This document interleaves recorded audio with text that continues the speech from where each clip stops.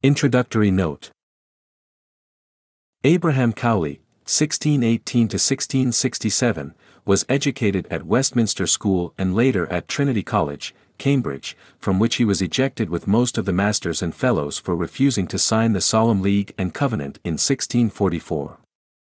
In the same year he crossed to France in the suite of Lord Jermyn, Queen Henrietta Maria's chief officer, and remained with the royal family in exile for 12 years.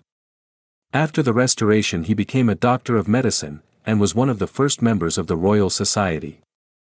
He is buried in Westminster Abbey. Cowley's most popular work in his own day was the collection of love poems called The Mistress, and his so-called Pindaric Odes were also highly esteemed.